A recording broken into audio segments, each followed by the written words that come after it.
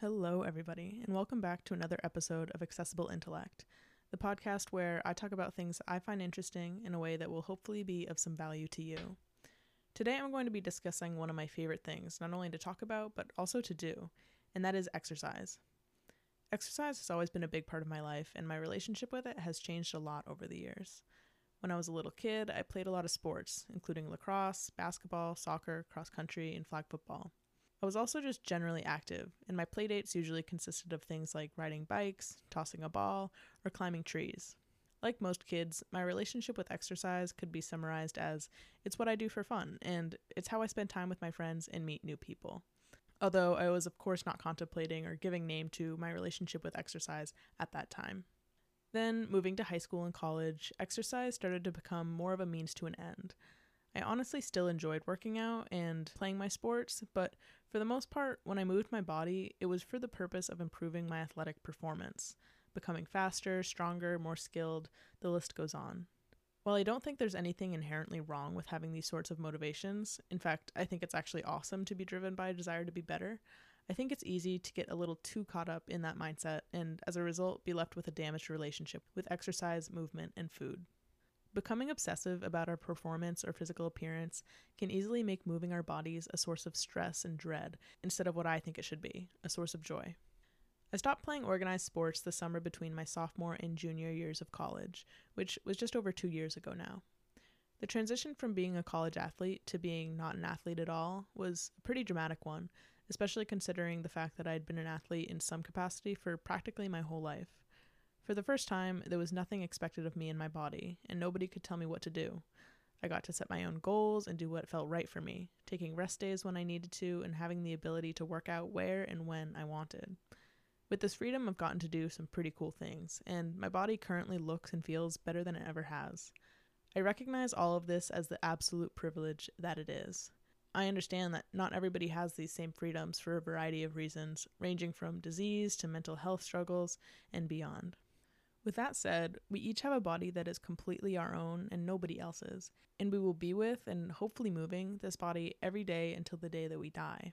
It's in our best interest to not only invest in the health of our body, but also, and maybe even more importantly, to invest in the health of our relationship to our body and its movement. Health goals like eating vegetables, getting lean, and gaining muscle are great, but it's all too easy to lose sight of the actual health part in pursuing them. There's many cases when someone's healthy eating, healthy in air quotes, and losing weight is publicly applauded, yet behind the scenes, the real story is one of life-threatening eating disorders. Similarly, gaining muscle and improving performance can be awesome, but it sometimes can lead to people actually punishing their bodies more than helping them. I have a sort of love-hate relationship with the fitness industry. On the one hand, most personal trainers and coaches genuinely want the best for their clients, but on the other hand, social media has made it so easy for false information to spread because miracle claims sell products and get follows. Because of this, it can become really hard to know what's right and who to listen to, leaving us feeling lost despite having access to so much information at our fingertips. As I mentioned, my relationship with exercise has evolved a lot over the years, as any relationship does. I've come to know a lot about the human body and exercise science, but this is not what today's episode is going to be focusing on. Instead of making claims about what the optimal workout routine is, or the best exercises for muscle growth, or secrets to weight loss, or anything like that, this is going to be a pretty general conversation about exercise that I think applies to pretty much everybody, whether you're a Division I athlete or somebody that has only ever hated exercise. I think you're going to really like this episode, so without further ado, let's get into it.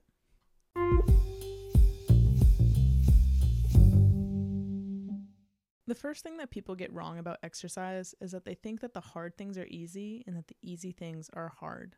I think the perfect example of people thinking that the hard things are easy are those 10-minute ab workouts on YouTube.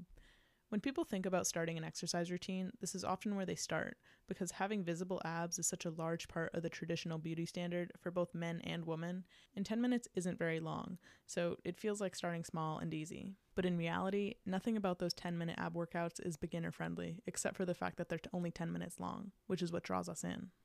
I don't think I've ever done one of those and not felt totally wiped out by the end, and I've always been someone that works out very regularly.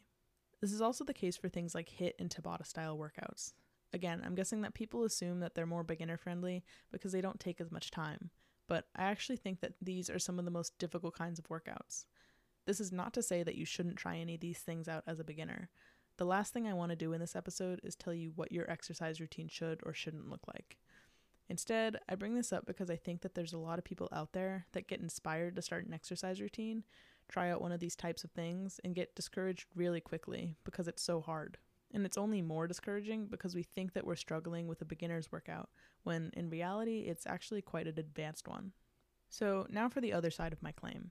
People think that the easy things are hard. I think two forms of exercise that people are often intimidated by are weight training and running. Let's start with weight training. And when I say weight training, I just mean lifting weights at the gym or at home. I think the reason why people, especially women, find weight training intimidating is because we largely associate it with buff men. Naturally, when we consider if we should try weight training, we compare ourselves to this imaginary caricature of a weightlifter and shrink away because we don't look like that. Lifting weights seems complicated and easy to mess up, and there's so many choices. How do I know which one to choose? I don't know how to use any of the machines. All these things. But I promise weight training is really only as complicated as you want it to be. Try out a couple exercises with weights that you can control. You can find tutorials for form from trainers online for free. I personally really like Davis Diley's videos, but there are so many great resources out there for this kind of thing. Weight training is great for everybody, including beginners, because you can do it at your own pace and completely tailor it to you. And it's honestly just generally less challenging than the other things I mentioned earlier. I realize that another barrier for people with lifting weights is that people find the gym itself intimidating. It's easy to assume that everybody is looking at you and judging you, but I promise you, everybody is so focused on themselves and their own workout that they probably don't even notice you. And if you think that everybody at the gym is super fit and you find it intimidating for that reason, that's also wrong. I go to Planet Fitness, which admittedly has a reputation for being especially beginner friendly, and I see so much diversity in every way when I'm there. There's old people, young people, fat, skinny, muscular people. I promise if you go to a non-specialized, inexpensive gym like this, you'll find people that look like you, no matter what you look like. I want to emphasize that my goal here isn't to convince you to lift weights, but instead to help encourage you to consider it as an option if in the past you've been intimidated by the idea.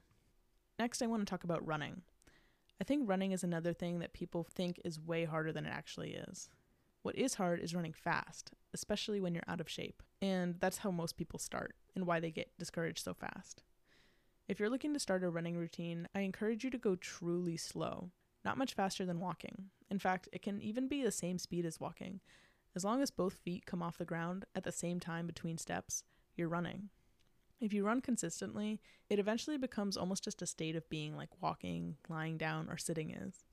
You can lose yourself in it, and miles can go by without much effort. Sure, committing to consistently running is difficult, the same way committing to doing anything consistently is difficult, but the actual act of running gets quite easy in less time than you'd probably think. If you enjoy walking, you'd probably enjoy running too. Running is something that I'm planning on dedicating a whole episode to in the future, so stay tuned for that. To conclude, if you've been discouraged by things like YouTube ab or HIIT workouts or feel intimidated by running or weight training, I encourage you to rethink what we tell ourselves about these activities. Our preconceived notions about what's for beginners or not is often based on metrics that don't actually correlate well, like time commitment and imagined images of what people that do that activity look like. Being aware of this can be an important step in deciding what's best for us and how it is that we want to move our bodies. The next thing that a lot of people get wrong about exercise is they think that it's for weight loss. That's right. I believe that exercise is not for weight loss. I promise I'm not just trying to be a contrarian here. Please hear me out.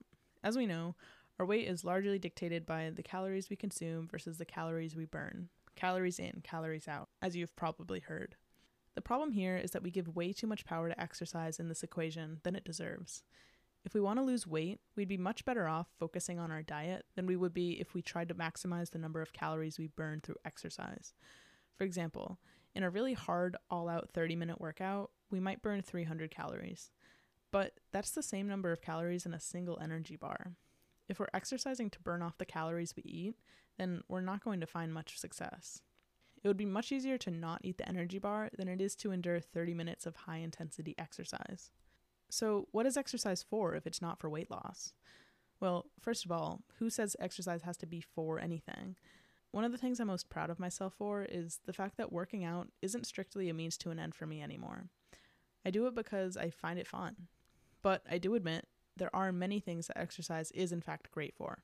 It improves your brain health, reduces risk of disease, strengthens your bones, increases your chances of living longer, boosts mood and energy levels, and promotes better sleep, according to the Mayo Clinic. That's a lot of benefits that are nothing short of life-changing in the short and long term, and have nothing to do with weight loss.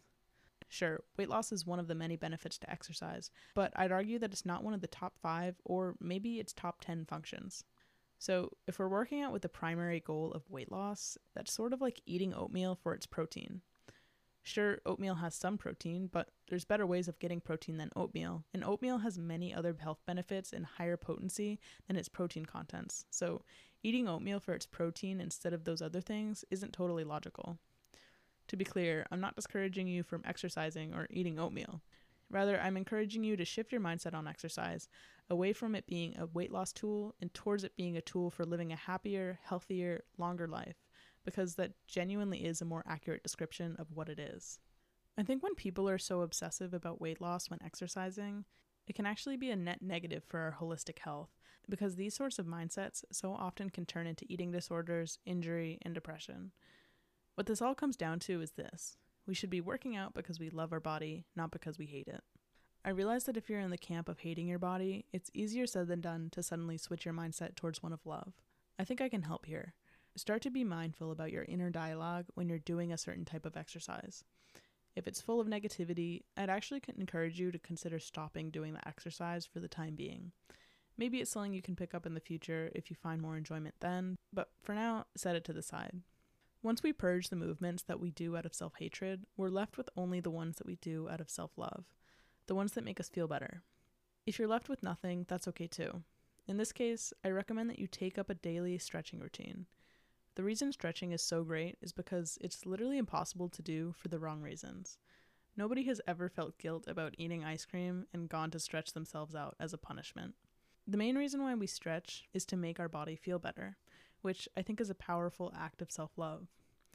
Dedicating time every day to stretching is a way of proving to yourself day in and day out that you can move and connect with your body out of love instead of out of hate. The more we do this, the stronger the association becomes, and we can use that momentum to try out other types of movement. We can slowly add to our repertoire in this way, and we'll eventually be left with at least a few ways that we can move our bodies for reasons completely unrelated to our weight or the way that we look. I really believe in this, and I know that the power that these sorts of mind shifts can have on our mental health and physical health. I promise you, the introspection is worth it. So to conclude, exercise does not exist as a tool for weight loss, and internalizing that fact can greatly improve our relationship with our bodies and how we move them. The last thing I'm going to discuss today about what most people get wrong about exercise is that they have a fixed mindset as opposed to a growth mindset. According to Harvard Business School, a growth mindset is the mindset that abilities can be improved through effort.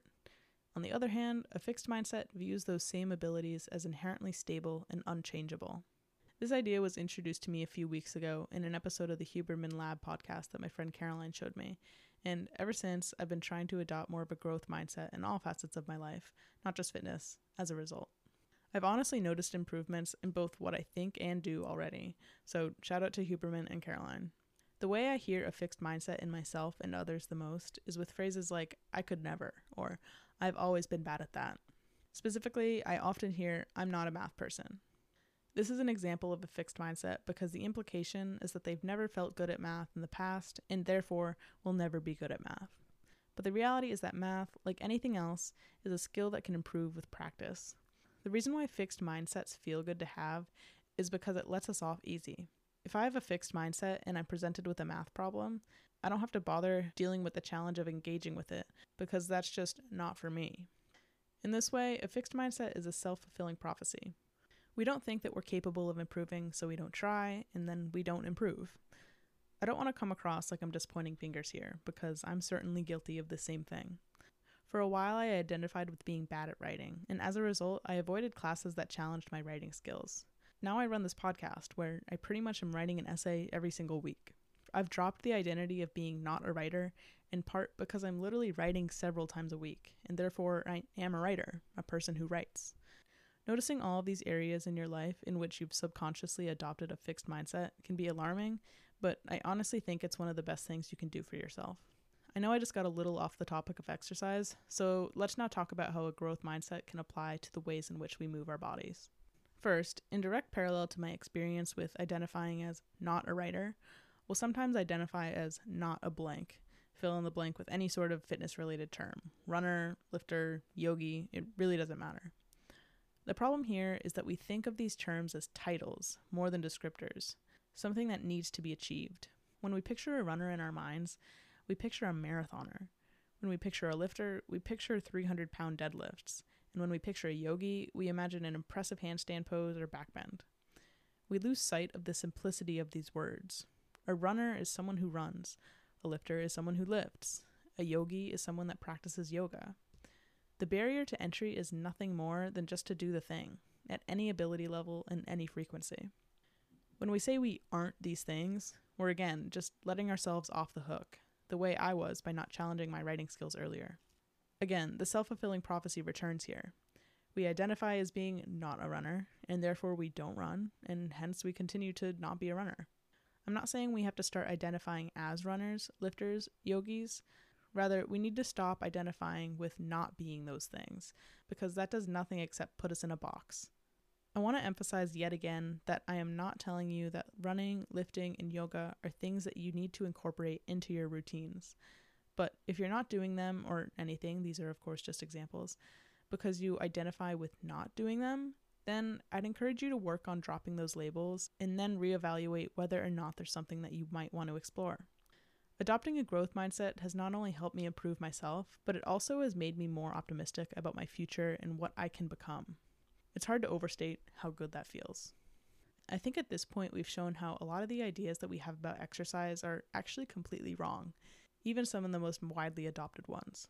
Movement is one of my biggest passions in life. It's something that I love to do, talk about, and share with others. As great as it is, our relationships with exercise can easily become complicated and even unhealthy.